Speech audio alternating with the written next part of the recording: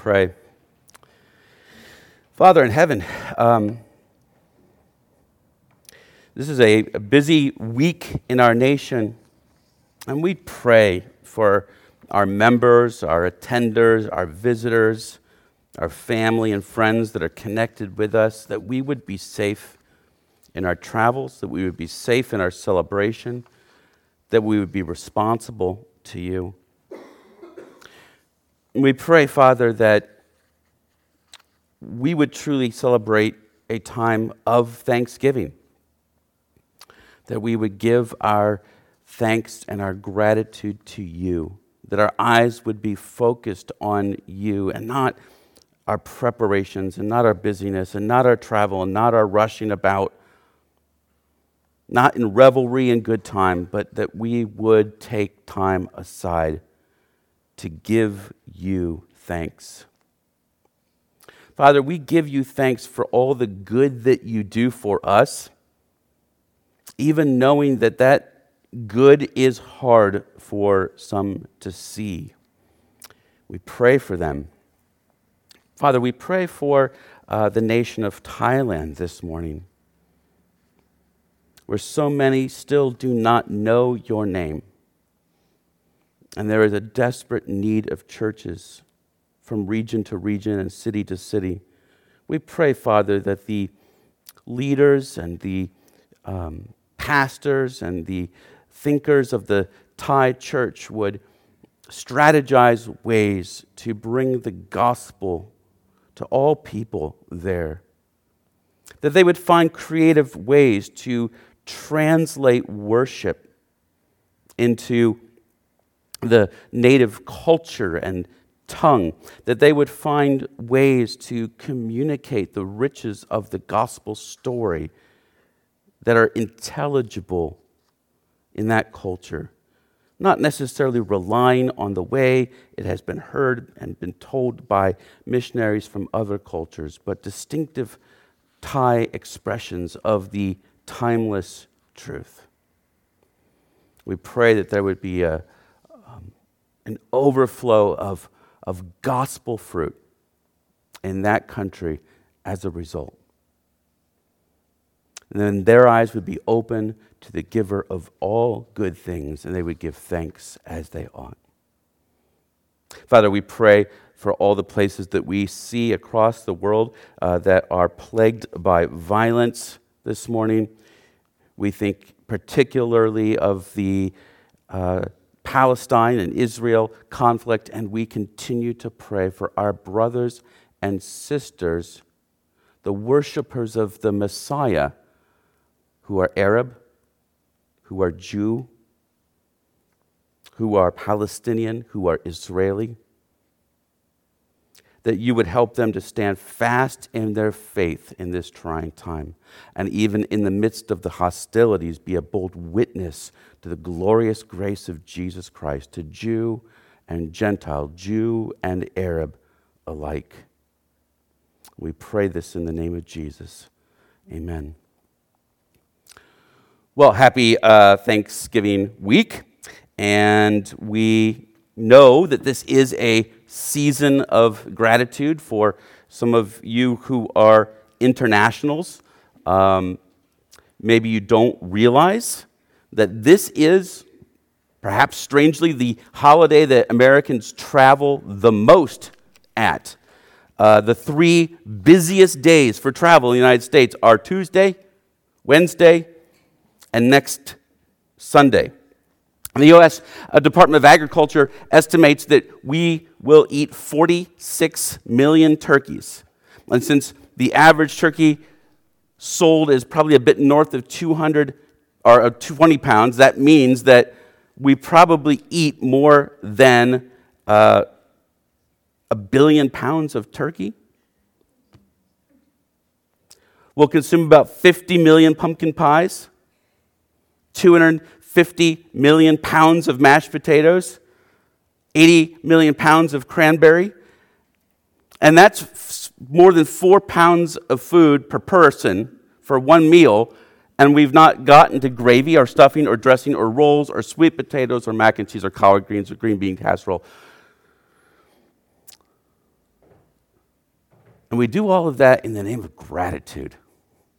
We like to say we're thankful for our blessings, and generally we mean that we're thankful for the good things in our lives. Those are the blessings, whether it's family or a job or it's wealth or it's whatever. But we don't know who we're thankful to, do we? Which is strange, but we're thankful. What does that mean, though, to say that we're thankful for our blessings? What does it mean even to be blessed? How do we get in on that blessing so that we can be thankful?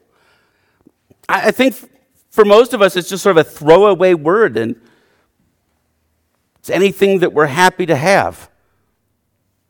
But for some of us, we see blessing as something real, something tangible, something we should pursue, or at least something we can try to pursue. And that has created an entire market for people seeking blessing. The internet is littered with websites on steps on how to receive God's blessing. At least they acknowledge that the blessings have a source, that it's God. But are there really steps to finding blessing? Is it a pattern? Is it a process? Is it a checklist? And then we look out on our world and we see a war between Israel and Gaza that started with a string of terrorist attacks that killed about 1,200 people. And those attacks led to swift retaliation so that in just over 40 days, nearly 10 times that number of Gazans, almost 12,000 Gazans have been killed. That's nearly 1 out of every 200 people. And as a result, some tell us that we're supposed to support Israel at all costs, and others tell us to hate the Jews. Several hundred thousand have died between Ukraine and Russia. Some 40,000 or more are dead in the civil war raging in Myanmar. That's just a fraction of bloodshed that we see at the moment. And so when we look on it, maybe we begin to see our material blessings and our hunger for more as a bit self-absorbed, maybe even silly. But then we also might get a little pessimistic, and we might wonder if blessing is even real or if it's even possible. Well, turn with me to Genesis chapter 9. The story in Genesis chapter 9, the bottom of that chapter, starting in verse 19, might seem a bit strange. But it's a story about blessing, about how it can be lost and where it can be found. If you're hoping for a breakthrough and blessing in 2024, then this passage might be one, strangely, to pay attention to. Let's read it, starting in verse 19 of chapter 9 and then down through the end of the chapter. Verse 18. The sons of Noah who went forth from the ark were Shem, Ham, and Japheth. Ham was the father of Canaan. These three were the sons of Noah, and from these the people of the whole earth were dispersed. Noah began to be a man of the soil, and he planted a vineyard. He drank of the wine and became drunk and lay uncovered in his tent. And Ham, the father of Canaan, saw the nakedness of his father and told his two brothers outside. Then Shem and Japheth took a garment, laid it on both their shoulders, and walked backward and covered the nakedness of their father. Their faces were turned backward, and they did not see their father's nakedness. When Noah awoke from his wine and knew what his youngest son had done to him, he said, "Cursed be Canaan. A servant of servants shall he be to his brothers." He also said, "Blessed be the Lord, the God of Shem, and let Canaan be his servant. May God enlarge Japheth, and let him dwell in the tents of Shem, and let Canaan be his servant." After the flood, Noah lived 350 years. All the days of Noah were 950 years, and he died. This passage teaches us three things about blessing that we need to be aware of. And the first truth about blessing is that it is sure. Blessing is a consistent theme in the book of Genesis. If you want to learn what the Bible says about blessing, there might not be a better place to start than at the beginning, because some variation of the word bless appears in Genesis more times per chapter than any other book of the Bible. But it's probably not where you go, but that's the facts. That's just the numbers. In fact, the very first words God speaks to human beings is a blessing. It says, God blessed them, saying, be fruitful and multiply and fill the waters in the seas and let birds multiply on the earth. 5 times already in this book, we've come across blessing, and they are all at critical moments. But I want to turn to the last one that we've come across, the one at the beginning of chapter 9. Noah and his family, as we talked about last week, they had just spent a long journey inside the ark where they, in the presence of God, found salvation. The ark came to rest in the mountains of Ararat, which seems to be very similar in location to where the Garden of Eden had once been. And the family leaves the ark after the ground has entirely dried out, and God speaks to Noah and his family there in verse 1. Be fruitful and multiply and fill the earth. Noah has become something of a new Adam, a new man. There is no Eden here, though, and there's certainly no garden that God is going to plant for Noah to keep. And going back to Genesis 3, God cursed the ground because of Adam's sin, and the result is that work would then be hard. Noah's descendants would not get to enjoy the work of maintaining God's perfect creation because God's creation had been spoiled by Noah's ancestors. But all that aside, God still blesses Noah and his family with the same blessing that he gave to Adam and Eve so many years ago. And that's important backstory because it makes what we read in the beginning of our passage this morning so relevant. The sons of Noah went forth from the ark. These 3 were the sons of Noah, Shem, Ham, Japheth, and from these the people of the whole earth were dispersed. Now, whether we take whole earth to mean the planet or the whole tract of ground in which Noah and his descendants make their lives doesn't matter for this point. God blessed them, and he told them to fill it.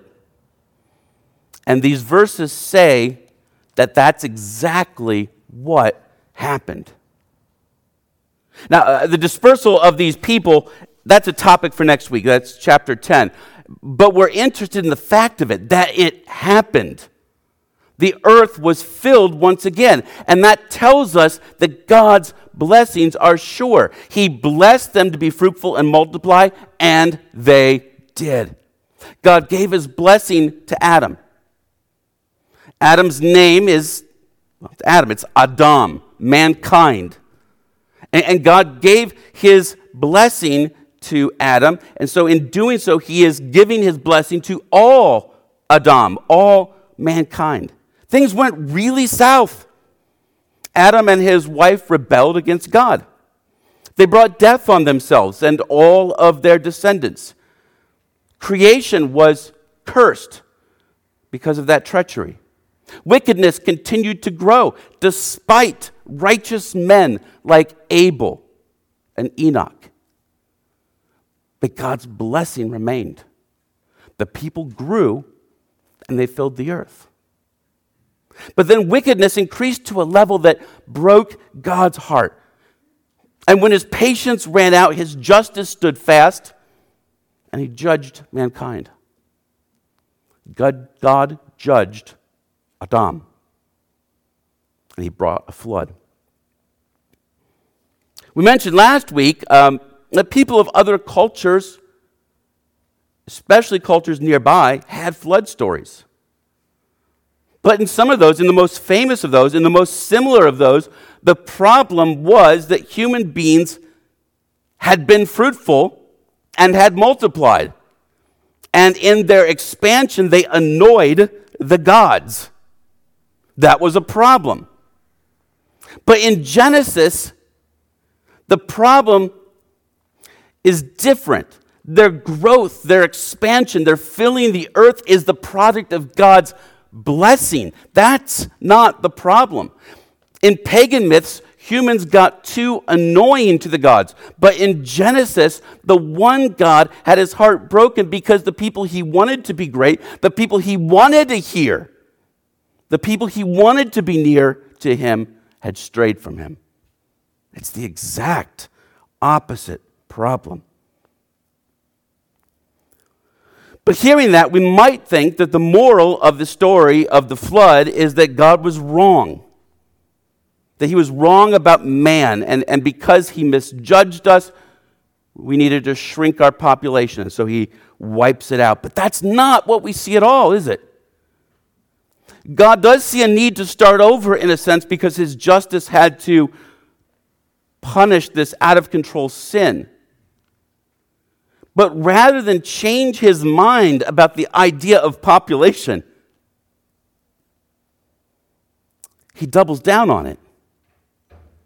He blesses Noah and his descendants to restart the work of filling the earth. He restates his blessing on them.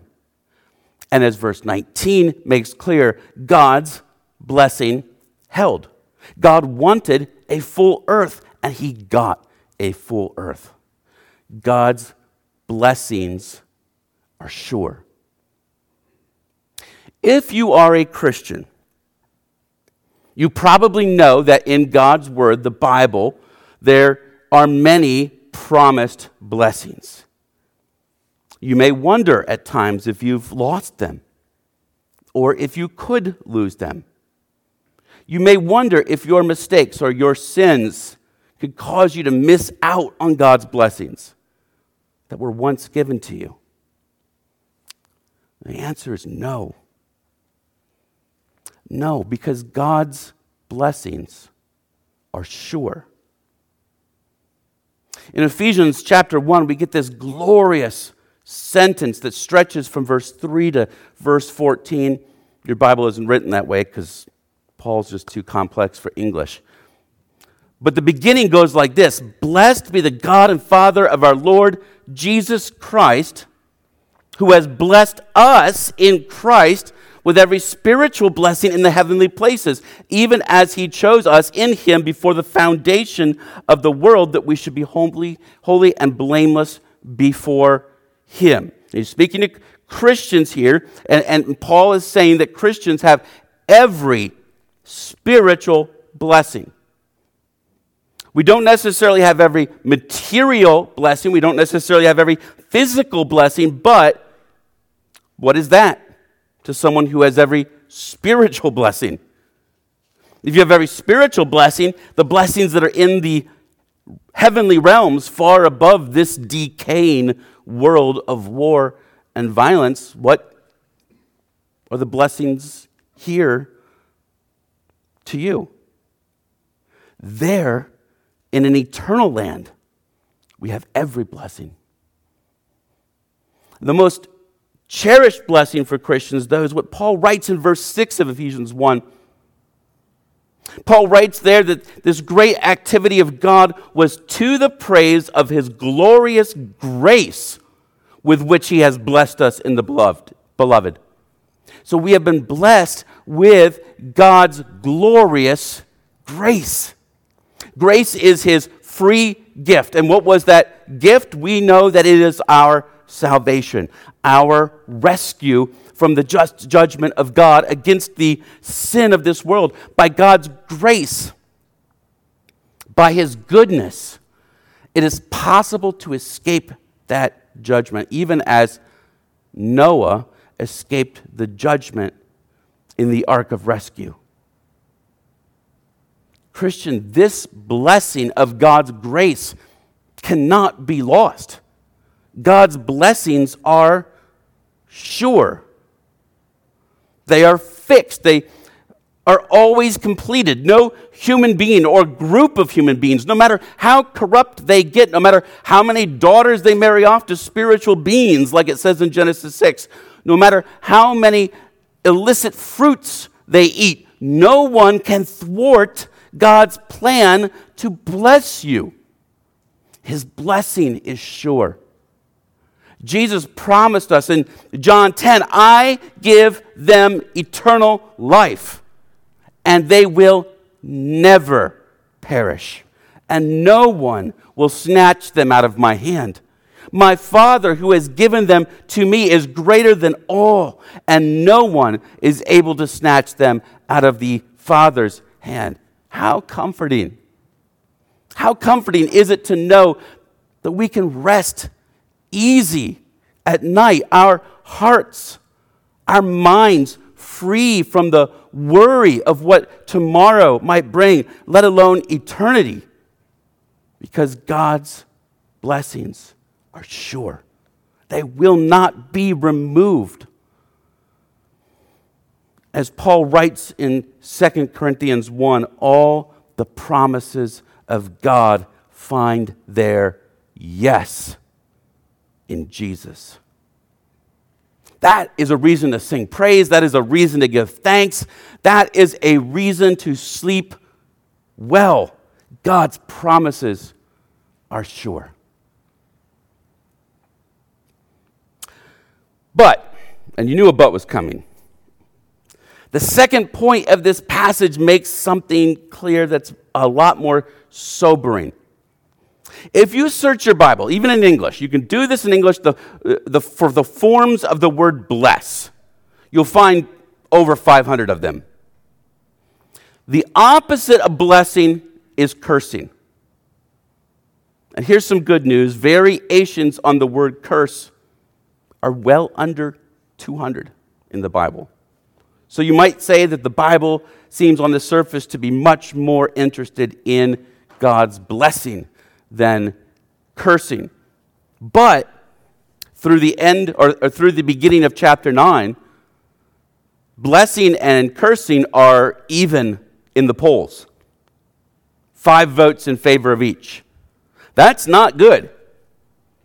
And we probably know why. There was a lot of cursing in Genesis 3 after the fall. There was more in chapter 4 when Cain murdered his brother Abel. And the curses of the fall are remembered in chapters 5 and chapter 8. They know the weight of this mess that they're in, and they are saddened by it.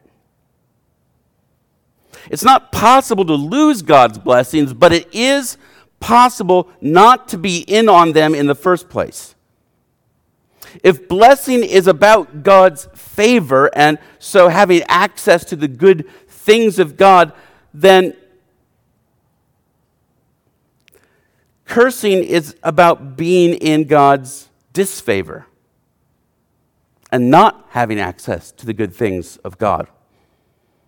And that's where we get this strange story.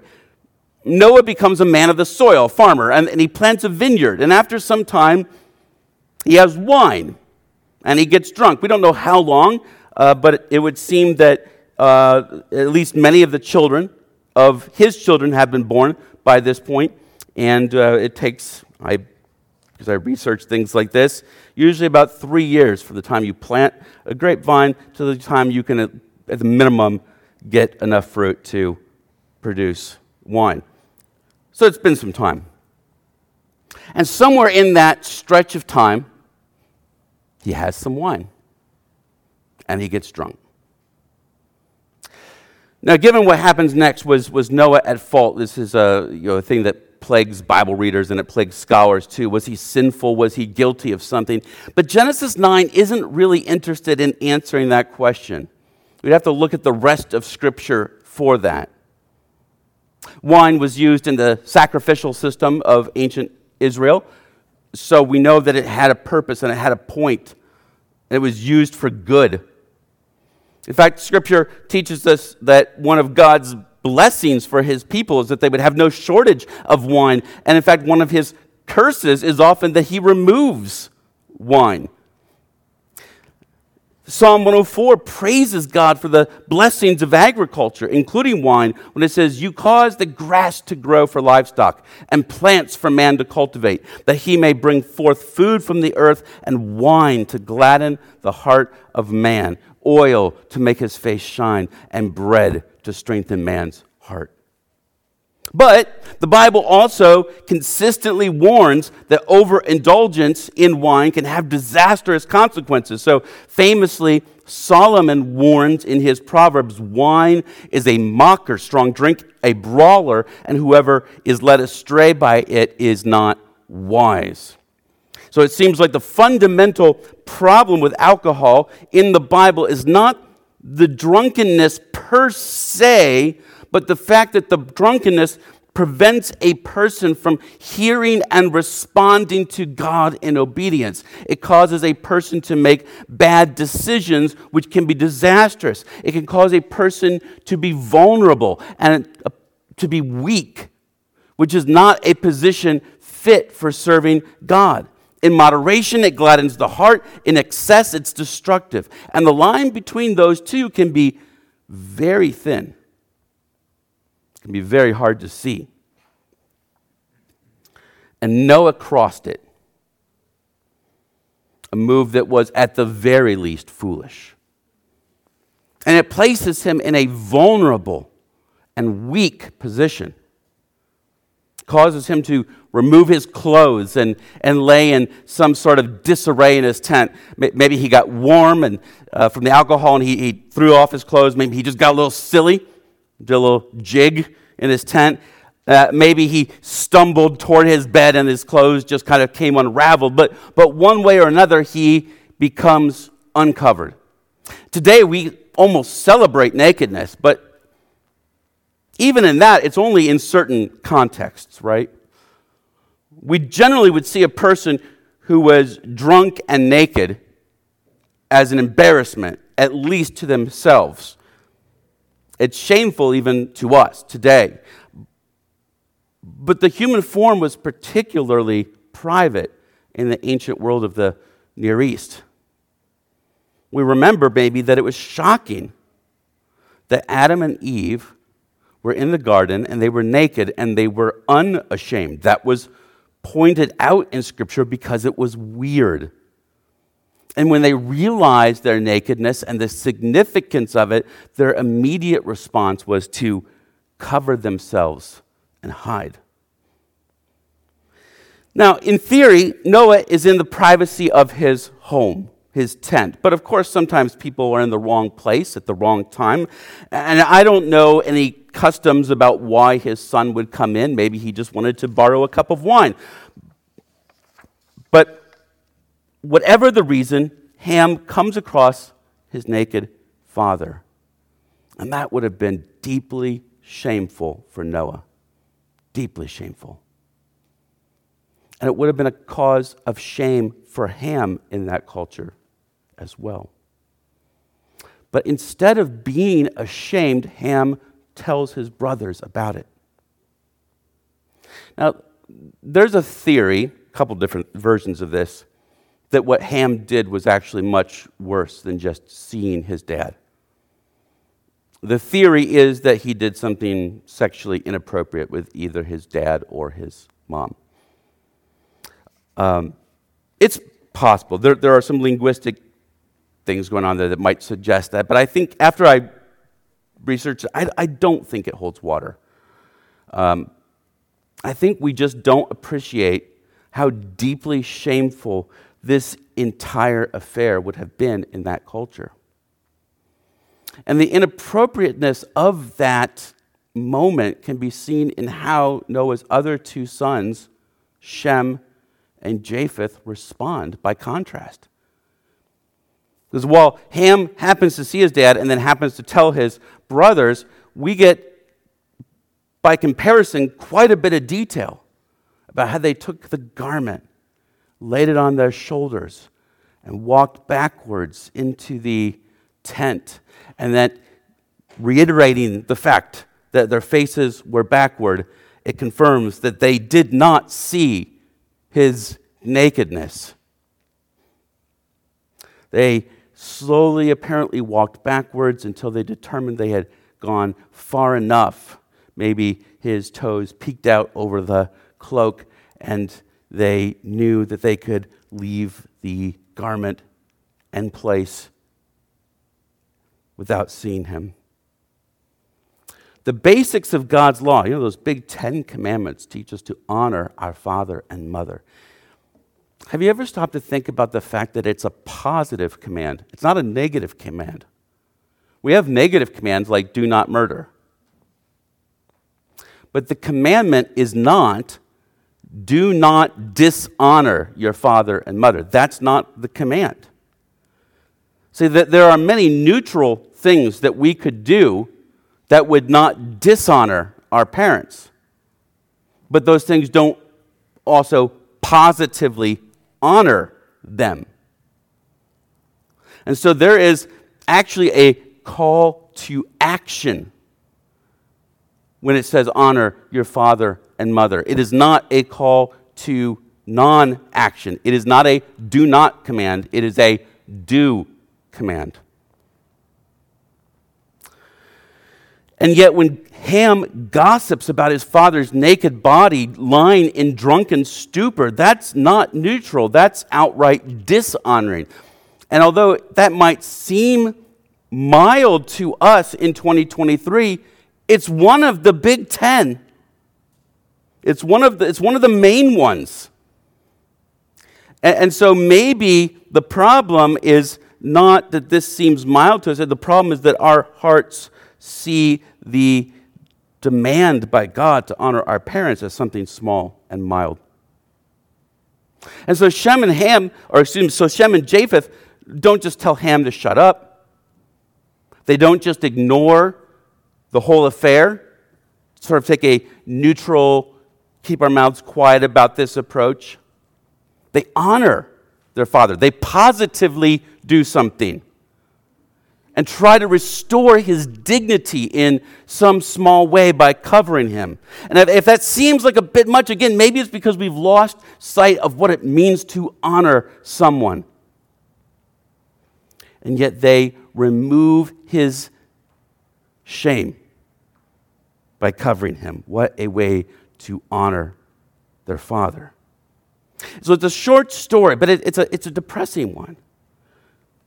Noah, the righteous man, blameless in his generation, the man who walked with God.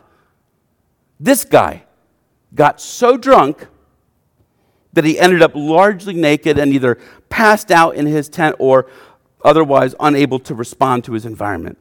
If we had hoped that Noah would be a better Adam and rescue us all, our hopes are already dashed. And we read at the end of this passage that all the days of Noah were 950 years, and he died.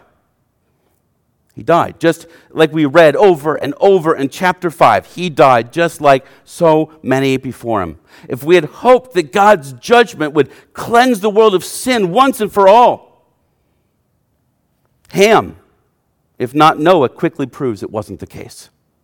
He breaks the fifth commandment.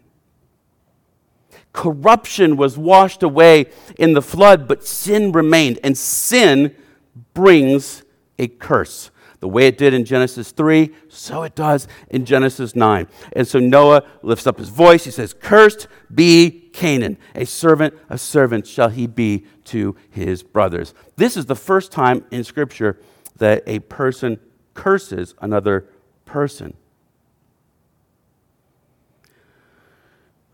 Noah still seems to be all right with God, even if we now know that he's not perfect.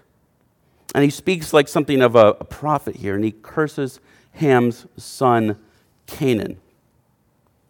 Why Canaan, though? Why not Ham? And that's a good question. We might say that Ham was a curse to his father, so his son would be cursed. Sort of a punishment fits the crime situation. But maybe it's simple enough to say that corruption spreads from generation to generation, doesn't it? It can be broken, of course, by God's grace, by God's power. But corruption spreads from father to son, to grandson, to great-grandson. One corrupts another, who corrupts another, who corrupts another. None of us stand alone. A sinful life will corrupt down the line. And maybe part of it is that Noah knows that God has already blessed Ham himself. And God's blessings are sure. But that doesn't mean his bad behavior can't still corrupt his descendants. Whatever the exact reasoning, it proved true. Thousands of years later, the descendants of Canaan would be subjugated by the descendants of Shem, the Israelites. It's not clear when the slavery to Japheth took place. The Bible is more concerned with the Semites, the descendants of Shem. That's where we get that word. But it does prove true. Just as an aside, and I think we have to touch on this based on the world we live in, there's this old racial theory that argues that the curse of Ham, that the descendants of Ham were the Africans, and therefore it was okay or even right to enslave them. That is nonsense, and it is not an accurate reading of the Bible. The curse is pronounced on Canaan, not Ham. We just read it. And it's true, Ham and the descendants of Ham are described as living in Africa and some other places, but in Africa. But the places they're living, they're on the Mediterranean Sea and the Red Sea and the Nile Delta. It's not what we normally think of from the slave trade as sub-Saharan. And it never mentions skin color. In fact, skin color is hardly ever mentioned in the Bible. It's an afterthought. They didn't quite think in those terms. It's questionable whether any of Ham's descendants would have been sub-Saharan at that time, for that matter. None of them are from West Africa, where we kidnapped, Americans and Europeans kidnapped men and women for slaves.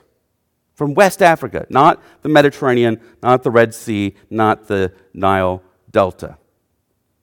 And by the way, kidnapping was punishable by death according to the Old Testament law.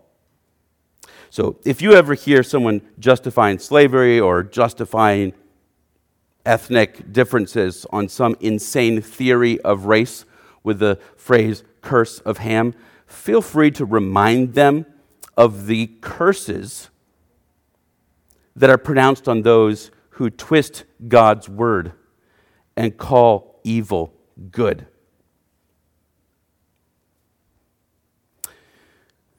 But this is the second thing. The threat of curse is still alive and well. It's the opposite of blessing. And so it means that it's possible to miss God's blessing, even as the Canaanites largely would many years later. So once we have God's blessings, those blessings are sure. But it's possible to miss God's blessings and be under a curse. So where can we go to find these blessings and avoid a curse? Here's Noah's final words. He says, "Blessed be the Lord, the God of Shem, and let Canaan be his servant. May God enlarge Japheth, and let him dwell in the tents of Shem, and let Canaan be his servant."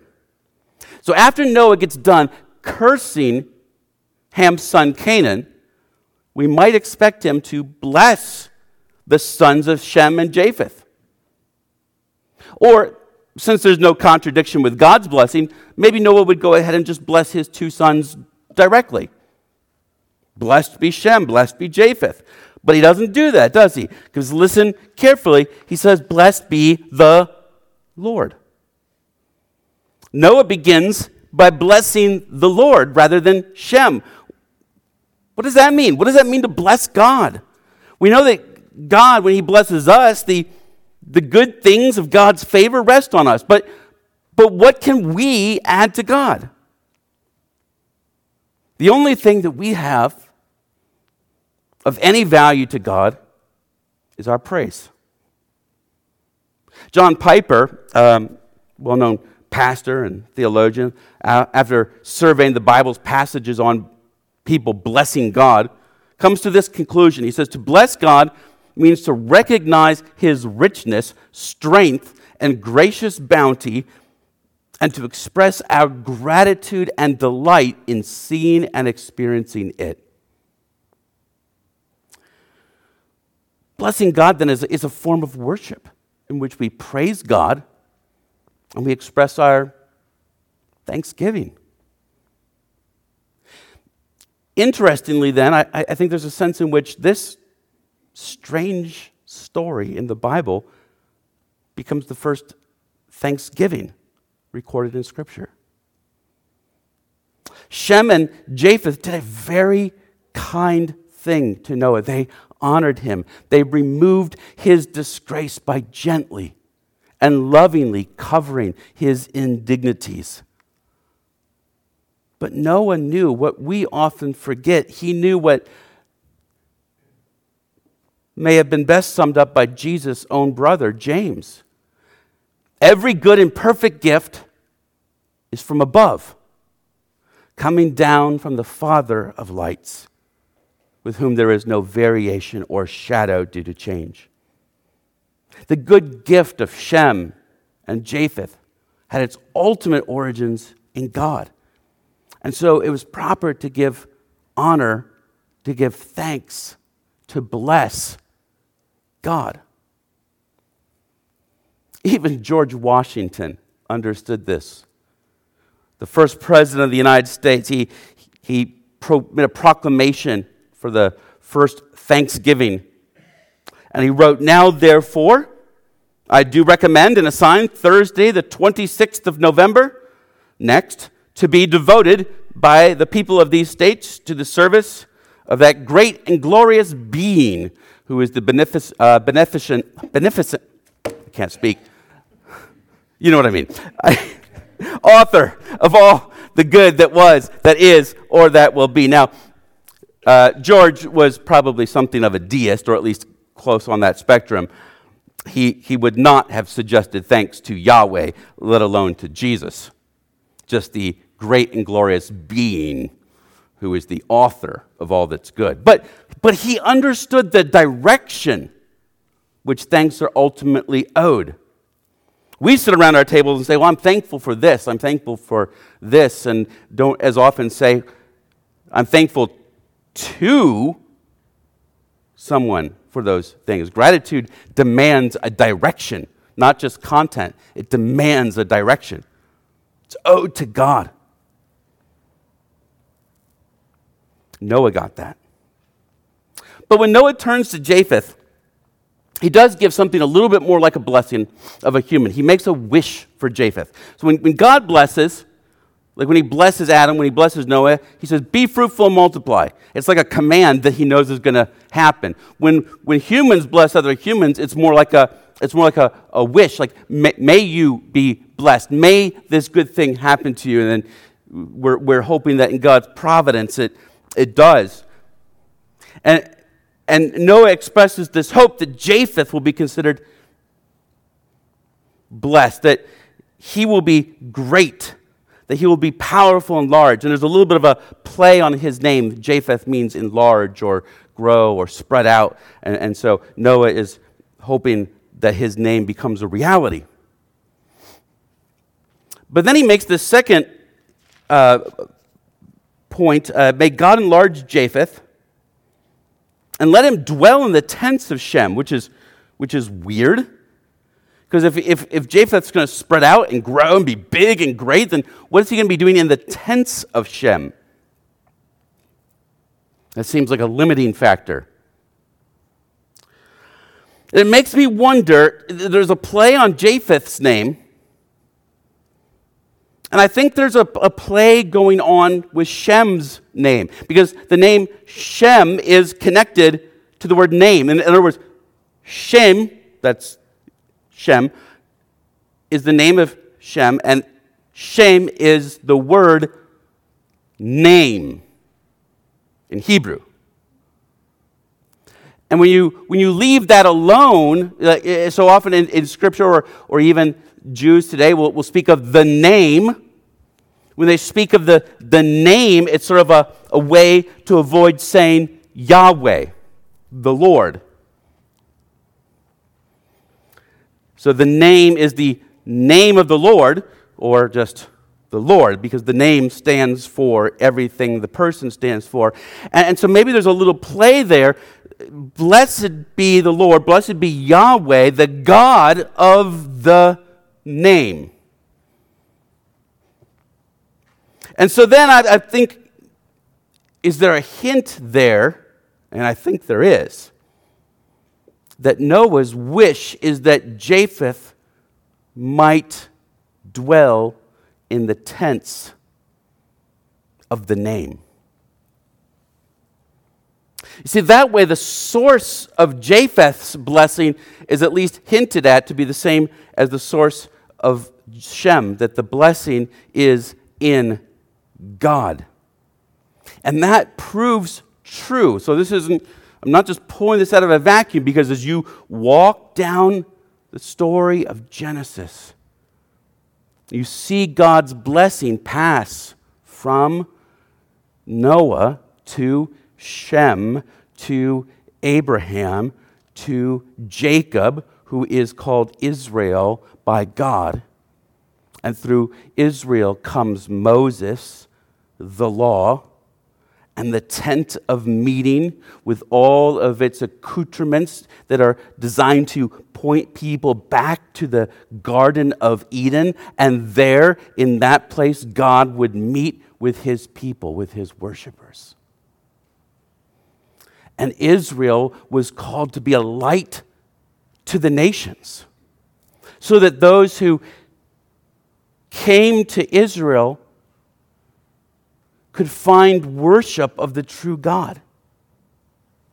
And through Israel would come a Messiah, a king, who would be himself an ark of rescue, not merely from the corruption brought by sin, but from the sin itself and the death it brings. And so Noah's prayer of blessing then is really a prayer that the nations would come to find their blessing by coming to Israel. Not the political state, not the ethnic group, but to that king through whom all blessing was channeled, Jesus Christ. This is the last Sunday before the season of Advent. Next week is we begin Advent, which is sort of a made-up season. But it's a made-up season in which we remember the Advent, the longing for and the waiting for the coming of the Messiah, the advent of the Messiah. Even as we reflect on Israel waiting for that Messiah, to point us to our need to wait for the arrival of the Messiah to come again. And that leads up to Christmas and then into the new year. And then when our busyness is done, we start looking to figure out how we can break through to the blessed life in the new year. But if you want to experience the blessed life today, or Advent, or in the new year, don't turn on the TV preacher or the YouTube preacher. Don't look at me. Don't follow the steps on WikiHow. That exists. Go to the source of the blessing, to God himself. And God has made that blessing available, channeled it through his Messiah, Jesus Christ, whose advent we await. knowing he has come once to deal with sin, and he comes again to judge the living and the dead. For those of us who are in Christ, who have come to the Messiah, who have fled to the light that he is, that entered our world, as John writes in John 1, we can be confident that his blessing and his salvation, his sanctification, our eventual glorification is sure. But it is possible to miss that. It's not possible to lose it, but it is possible to miss it. And you can miss it. You can miss it if you miss the Messiah, if you miss the Christ, if you miss the source and the channel of all God's blessings. Like Japheth, we need to go to Shem, because Shem is Israel. We need to go to the name that is above all names, because it is at the name of the Lord Jesus Christ that every knee will bow and every tongue will confess. If you want to be blessed, there's not a formula, there's not steps, there's not a trick, there's not a ritual, there's not a mantra. There's simply recognizing the need for an ark of rescue in a corrupt and wicked world, who has made a way for us. Let's pray.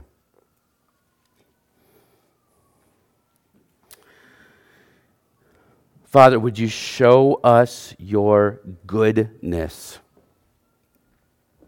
the work that you have done to make a rescue for us, that we might know your blessings and know them more fully. We pray for those who have not experienced your blessing, your ultimate blessings, your greatest blessings of salvation, because they have failed to recognize the one through whom they come, the Lord Jesus Christ. Would you open their eyes to him? Would you open, for those of us who have our lips, that we might speak plainly and boldly of the hope that we have found and where it can be found, that none might miss out on this blessing for a lack on our part. We thank you, Father, for the sureness of your blessing, the confidence and the peace that it gives us who know you. We give you thanks as is proper, and we ask that you would strengthen us that we might share our reasons for thanks this season. It's in the name of that Messiah, that Christ, that descendant of Shem, that we pray. Amen. Let's praise him once more in song.